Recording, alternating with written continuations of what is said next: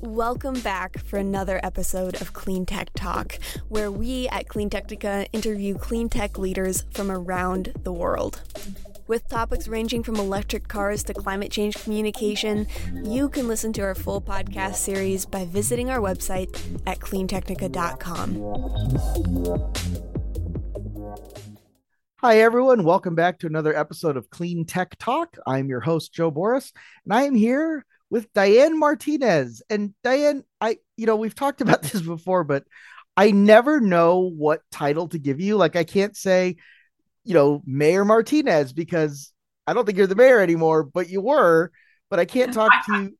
Yeah, I was a mayor 2 times, but I'm happy to give you like the short rundown for all the titles that kind of relate to the work that I'm doing now and that might be important to your listeners.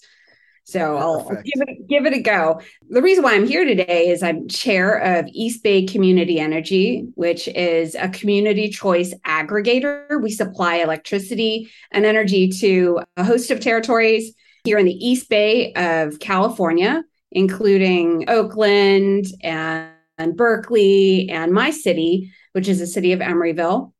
Yay. And I'm on that board. Yay, Emeryville. You might find Emeryville on the news for our fun. We've got a thirst trap mayor who loves transportation. He's at John Bowders, if anyone wants to check him out. I was wondering how far we were going to get into this before it got weird. And right there, we have a thirst trap mayor. Got it started out weird. Yeah. So he's our mayor right now, but I sit on city council with him. I've been on Emeryville City Council since 2014. And I also serve on the board of Veloz, which is a nonprofit dedicated to educating folks on transitioning to EVs. And my day job, because I don't really get paid for those other jobs, much more than a stipend. My day job is as director of the Garfield Foundation, which is a family philanthropy that gives grants to environmental organizations. So I get to think about electrification in that role too. Well, that's awesome. So I have to say that I feel a little bit better about that because number one, that's a lot. And number two, that's not even everything. You're also a board member of the Stop Waste group that's responsible for reducing waste overall and reuse, recycle, reduce, all that good stuff. Right. So all that, there's even more here. I mean, you're just kind of but it speaks to Clean Technica. Like everything that you're doing is in service of and stewardship of not only your community, but also the environment kind of as a whole. And within that is, conversations about microgrids, conversations about home solar, conversations about net metering. And, all of that stuff is just really cool. Yeah, no, I think, you can't look at any of these policy areas in isolation. And I had the fortune of meeting you at the Electrify Expo at our industry day in Long Beach. And that was fantastic. But coming from local government, I get to see not only private industry getting into that field and helping us push along all of our objectives and reducing greenhouse gases, but I get to see what the benefits are in our communities and who is being directly impacted. There are people behind all of these policies and all of these moves. With our capital markets, there are people whose lives are impacted, that are made better, that, there are people who are victims of the fossil fuel industry and those health impacts and the economic impacts. And the fact that, to get me started on freeways tearing apart urban neighborhoods. I'm in Oak Park, Illinois. So if you know the history of Oak Park and the west side of Chicago, putting in that 290 and effectively segregating neighborhoods that had been historically Black neighborhoods for decades. I mean, and this is actually a great segue into what we've been talking about because, you and I were talking about the notion of equity when it came to EV adoption and electrification of mobility, and the idea that, the people who stand to benefit the most from widespread electrification are these people who live in these heavily populated, not only urban environments, but also, I would say, industrial environments, like people who live near the ports, people who live near the train stations, who live near the freeways, and who are breathing in all these diesel particulates, and you see it. You see that they have, the families have higher incidence of asthma, respiratory illness. You even have higher incidence of heart attack and long-term heart disease. And this is all because they're breathing in these emissions. Absolutely. Joe, I was that kid. I have lived. So in California, we have state legislation that kind of screens, whether you are a low income or a disadvantaged community. And we have tools to see, what are the impacts of these environmental regulations on these communities. And so I have lived in these low income disadvantaged communities my whole life, except for a year and a half when I lived in an in-law unit in the hills. But Nice. I've lived in them my whole life. And when I was a kid, I was that kid who was, picked up from PE and brought straight to the emergency room because I was having asthma. Yeah. And that's unfortunately, here in our territory, we've got thousands of those visits a year from those kids in urban areas who they're at the intersection of highways. And here in the East Bay of California, they're proximate to our port, which is spewing diesel.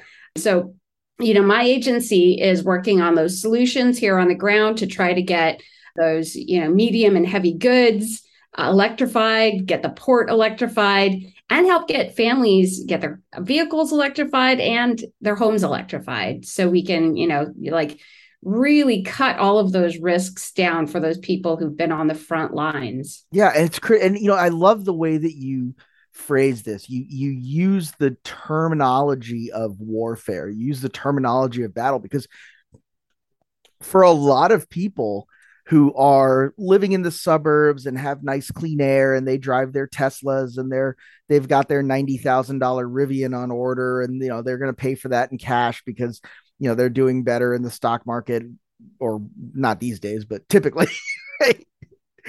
It's like, we don't have to worry about capital gains tax this year. Just relax, everybody. Just don't look at it. Keep putting money into the 401k. Don't look at it. Look at it in June. Don't worry about it now. But in all seriousness, for a lot of people living in suburbia or rural areas that, have the big diesel pickup truck, the idea of climate change and the idea of, much more directly, the idea of, having direct harm coming from those emissions is almost hypothetical. Like, it's hard for them to understand because they don't live in it. And to hear you use those terms, it really is a fight for survival for so many people. When we talk about electrification, like you said, you and I met at Electrify Expo, and a lot of that is about different kinds of mobility, different modes of mobility, not just electric cars, right? But electric cars are like the most visible aspect of that, right? Like, everybody knows what a car is, and an EV seems like the most visible part of that. The Inflation Reduction Act for the first time is now giving tax reduction, tax relief, and rebates on used EVs, on secondhand EVs, including hybrids. Do you think that's a significant thing for these lower income rural or urban areas? Or do you think that it's kind of like, I'll just tell you how I'm trying to lead you, but I'll just tell you what I think. It's kind of frustrating to see that because it's a tax credit, right? And if you don't have that level of tax burden, it doesn't actually help you. And a lot of the people who have the least tax burden have the lowest income. And this doesn't actually benefit the people who need it most. My issue right now is with supply. Like we can have a million credits, but if there actually isn't a secondary market, because our supply for the primary market just hasn't allowed people to shift out of those first vehicles. And the thing is, these vehicles are lasting a long time. Like, I bought my Tesla in 2019. It's going to be good for, till I expect 2029, I bet, if I take care of it. I mean, the current numbers are something like, after 10 years of after 10 years of use, a properly maintained battery still has 80% of its charge. So if you started with 250 miles, you still have 200 miles of charge. Yeah. I mean, I do think we do need those incentives. I think we got to throw everything at the wall while we have the energy to do that. So that the fact that we got both houses of Congress to pass a piece of legislation that our president crafted. Like it's kind of amazing that it happened. And I don't know if Biden gets enough credit for it. And it's taking that, energy, and it's all going to boil down to the details. So there are specific incentives that have been laid out, but there are other incentives where it's not so clear exactly how the spending is going to go. And that's where an agency like East Bay Community Energy, which is on the ground, it's a public agency, but it deals a lot with the private sector. So we do these big power purchase agreements that allow the private industry to put wind and solar in places that are really close to our communities and provide jobs in our communities. And we have those connections with cities because our board member is made up of mayors and city council members from our constituent cities. So, we've got all these connections, and we're exploiting them, frankly, to, one of our big things that we're doing that we're focused on is DC fast charging and bringing the benefits of DC fast charging to people who haven't had those opportunities in the past. So, when the opportunities come, because we all saw the ads from the big 7 automakers on Super Bowl Sunday, when that pipeline comes into fruition and we've got enough EVs to go around for all the people who are interested in buying them, we need to make sure that people have adequate places to charge their cars. Where I live in the East Bay, 47% of the people who live in our territory are renters. And for the people who live in multifamily housing, they're not renting a single family house. 90% of those homes are over 50 years old.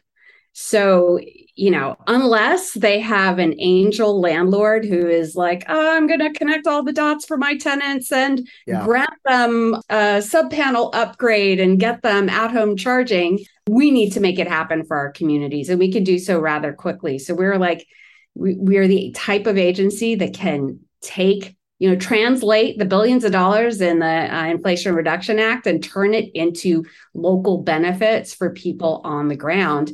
And at EBCE, we're doing that, with an equity lens. We're looking at where are these most needed? Because I think that the way that the IRA is contemplated, it kind of gives benefit to, putting chargers next to freeways.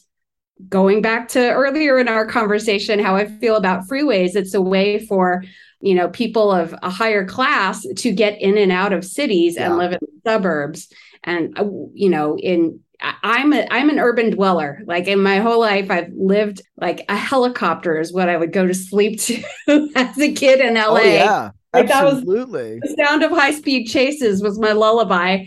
And so, those are the people, these are the neighborhoods, these are my neighbors. These are the people who I think, deserve that to have a chance to, benefit from this infrastructure. Yeah. So there's two things you touched on that, like one of them is like one of my favorite EV rants ever. So I'm going to go off on that for the 87th time. Yeah. So if you've already heard this one, give it 30 seconds. You already know what I'm going to say. So I love the idea of putting DC fast chargers out into a public space, because there's this notion among EV buyers, whenever someone says, but where am I going to charge this? The first thing that comes out is, well, you're just going to charge it at home. It's like, no, you're not. Most people aren't going to be able to do that. Most people are renters. Most people don't own the home they live in, even if they are in a single family home. So that's not really an option for a huge percentage of people. But that's okay. I don't see that as a barrier to EV adoption, in the same way that not having a gas station in your house is not a barrier to gasoline adoption, right? You plan your day, you go, when you have to go to the gas station, that's going to be 10, 15 minutes out of your trip.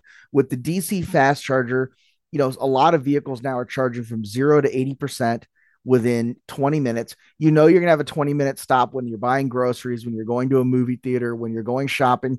At some point during your week or every 2 weeks, if you're a true urbanite and you drive 5 miles a day and it takes you an hour, you're going to be able to find those 20 minutes to plug in and charge up your vehicle. And then that's going to be the charge that you live with for a week and a half or 2 weeks, and it's going to be fine.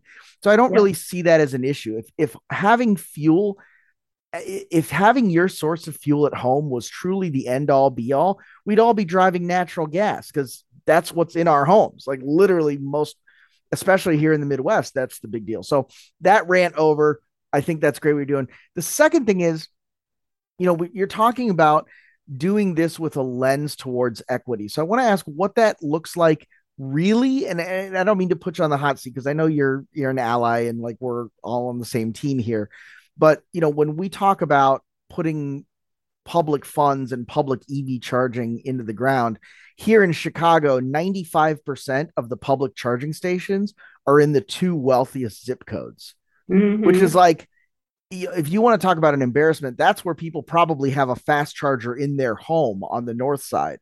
Like they don't need a public one. They wouldn't use a public one because God knows who touched it last. You know what I mean?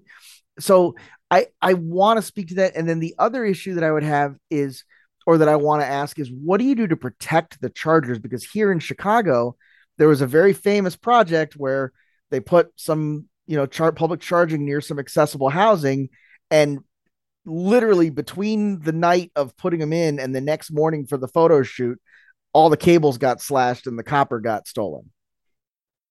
Oh man. Well, like that's Chicago. Like honestly, that's the south side of Chicago. You kind of expect that. And honestly, nobody seemed that surprised. Yeah. Wow. Okay. Well, we're very data driven. Our agency, the ways that we use data are very, very granular. Yep. So, we've got maps of where every single multifamily dwelling is on, in our whole territory. And it gets broken down into like little red dots and little squares of 1 square mile. So we figure out where the most multifamily housing density is. And then we work with cities to find. Yeah. So we're actually like really, really hyper focused on who would buy EVs if they could, and making it accessible and convenient for these people. And granted, sometimes these areas include people of all economic backgrounds. Yeah. Not necessarily going to be the richest or the most impoverished neighborhood, but it's going to include a lot of people who would stand to benefit from this. But that's a really good point too. Like, I am very dismissive of people who are super high income, but it is a fact that you might have a penthouse in an apartment building, but you still don't have access to your own home charger, right? So like that is something worth considering. And when you look at this from a community perspective, you have to provide for every member of that community. For every member of that community. And you want it to be publicly accessible. You want it to be in a place where there are amenities. So we're looking for, parking lots in front of libraries, in front of shopping centers, in front of businesses, where there's high foot traffic. And for, if you've got a longer charge, if you're going to be there for 25 minutes, you can walk away, get your coffee, pick up, drop off your library books and get back in time. Isn't that wild? Like, think about what you just said. If you have a longer charge and you're looking to kill 25 minutes, 25 minutes, like 5 years ago, we were talking about 4 hours and now it's 25 minutes. Well, and that's where the people are, I remember in the 80s, I saw a special on 60 Minutes that you weren't alive in the 80s. Stop. Yep. There's a little sprite watching 60 Minutes ahead of my time. And they did a piece on how a short order cook could time, cooking bacon, eggs, answer the phone, do all these things. But your brain has like an anchor, and it anchors to certain amounts of time. So if you're used to, getting your egg cooked in 2.5 minutes, your brain basically memorizes that's 2.5 minutes. It's not going to want you to cook it for any longer or any shorter. Mm-hmm. And once we anchor to, we were okay with 4 hours of charge, but now we're okay with 45 minutes, where nobody's going to be happy with going back to 4 hours. No, so that's not going to happen. But I think it's also a sad commentary that like I am willing to stand at a coffee shop for 25 minutes and it doesn't even faze me. Like that should be the offensive part. Like, oh, you just plug in, you go get your cup of coffee and then you're done. It's like, it takes you 25 minutes to get a cup of coffee. Like, could you imagine? In reality, diner? I know you, Joe, you'll be on your phone answering work emails. You'll get things done. But wow. For those of you listening, that is not what's happening. Oh, okay. Well, Hey, during the pandemic, me and my colleagues, we all learned how to, multitask while, in Yeah. Target. I don't want people to know that I'm actually working. I got a rep to protect.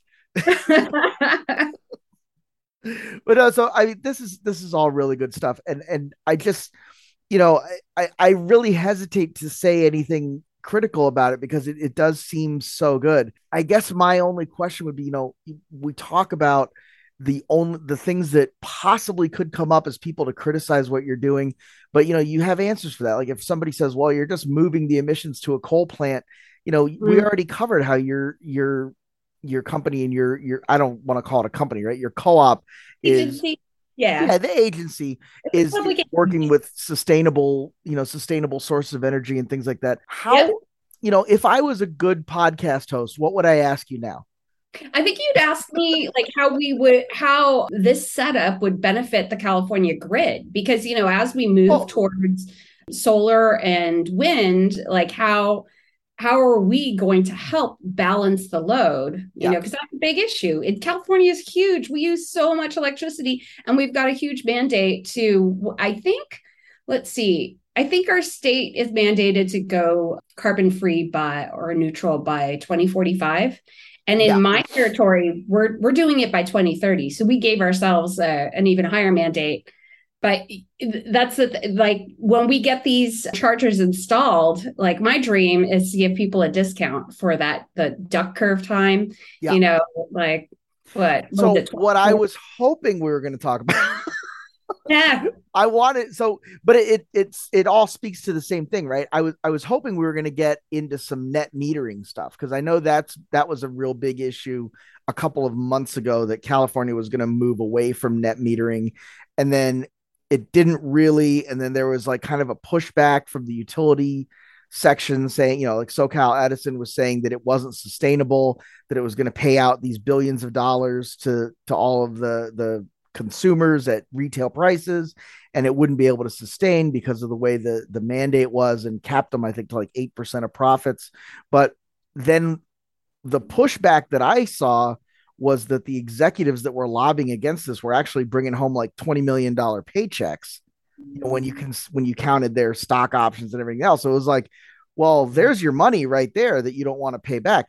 So, you know, when you talk about the grid and upgrading the grid and reinforcing that, there is definitely a role to play for that in terms of having that solar backup, having battery backups in the home, having Yeah. homes that generate some of their own power to reduce that load, and having incentive programs to take advantage of, smart grid technology and that eventually will come, right? But I think the question that I would have is, number one, how do you navigate that as the laws seem to be in flux so constantly? And number two, it does seem like you guys, at least to now, have been really successful in doing that. How do you work with other communities across the country to try to replicate that success? So is your question about net energy metering specifically, I or think just in general, right? Because it's such a huge issue.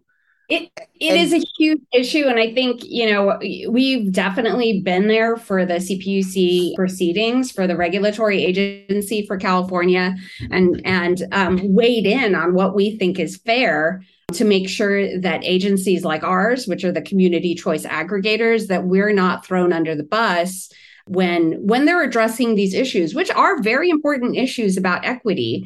To be frank, it's all of our ratepayers who've been left on the investor-owned utility side have been subsidizing, rooftop solar yeah, for decades now. So and they're subsidizing rooftop solar for people who own the home, who can afford the down payment, who can afford all that, and 100%.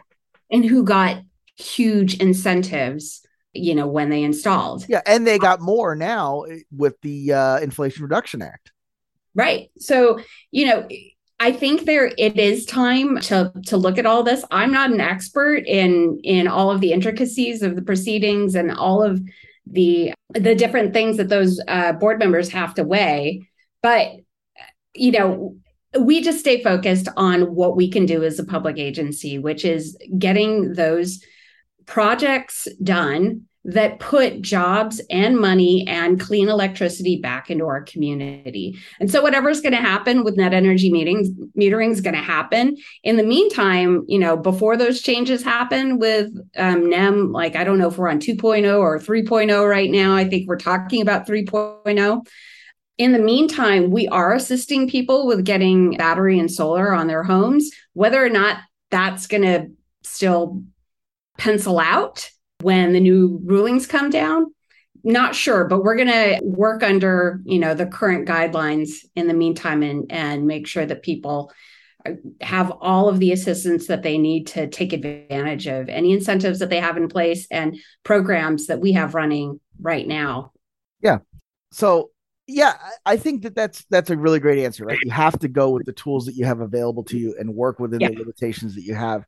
And I think my second question was, how do we, because like I'm listening to you and I'm in Chicago and we have listeners who are in Austin, which I think you're going to be in Austin. We'll talk about that in a second. I was a couple of weeks ago. I still have some mosquito bites that I just can't shake. Oh no, it's terrible. They don't bite me. They bite other people. They just leave me alone. I was the last standing under the Congress Street Bridge on a Wednesday night in the dark, and I got eaten alive. Oh man, that's horrible. I'm sorry, but I'm sure that you did some good work down there, and there were people there in Austin listening to you who want to have this kind of successful program in their own community, but they don't know if it exists. They don't know how to find it. They don't know if it's even because we kind of have 50 little individual countries that all have different laws about utilities and electricity and buying and selling and all that. And Texas is its own whole thing. No. I think it was its own whole thing. I think that was right. I think that we didn't mean for that to work, but it worked. But just like in terms of the energy markets, they've separated themselves. Yeah, and they've separated themselves from the grid as well, from the smart grids. Yep.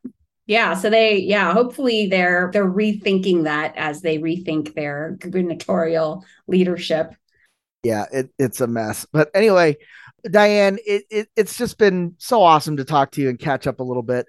For everybody who's listening, I just want to say that, she is so much busier than you or I, and for her to be able to make the time for this is really generous. I know she's a Clean Technica fan, and you should definitely follow her along. She will be president one day. I promise you. Anyway. Yeah, well, I'll tell you. Follow me at Emeryville Die, Emeryville DI.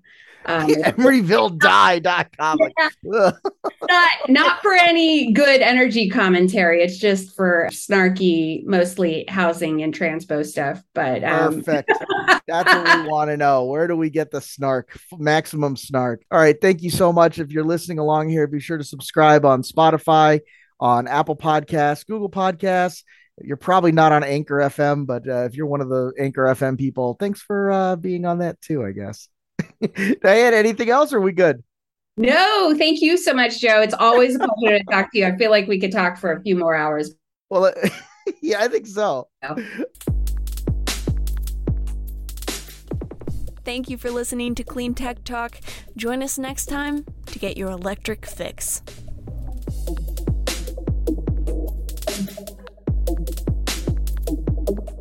If you would like to sponsor our podcast, send us an email at accounts@cleantechnica.com. That's ACCOUNTS@cleantechnica.com. Thanks.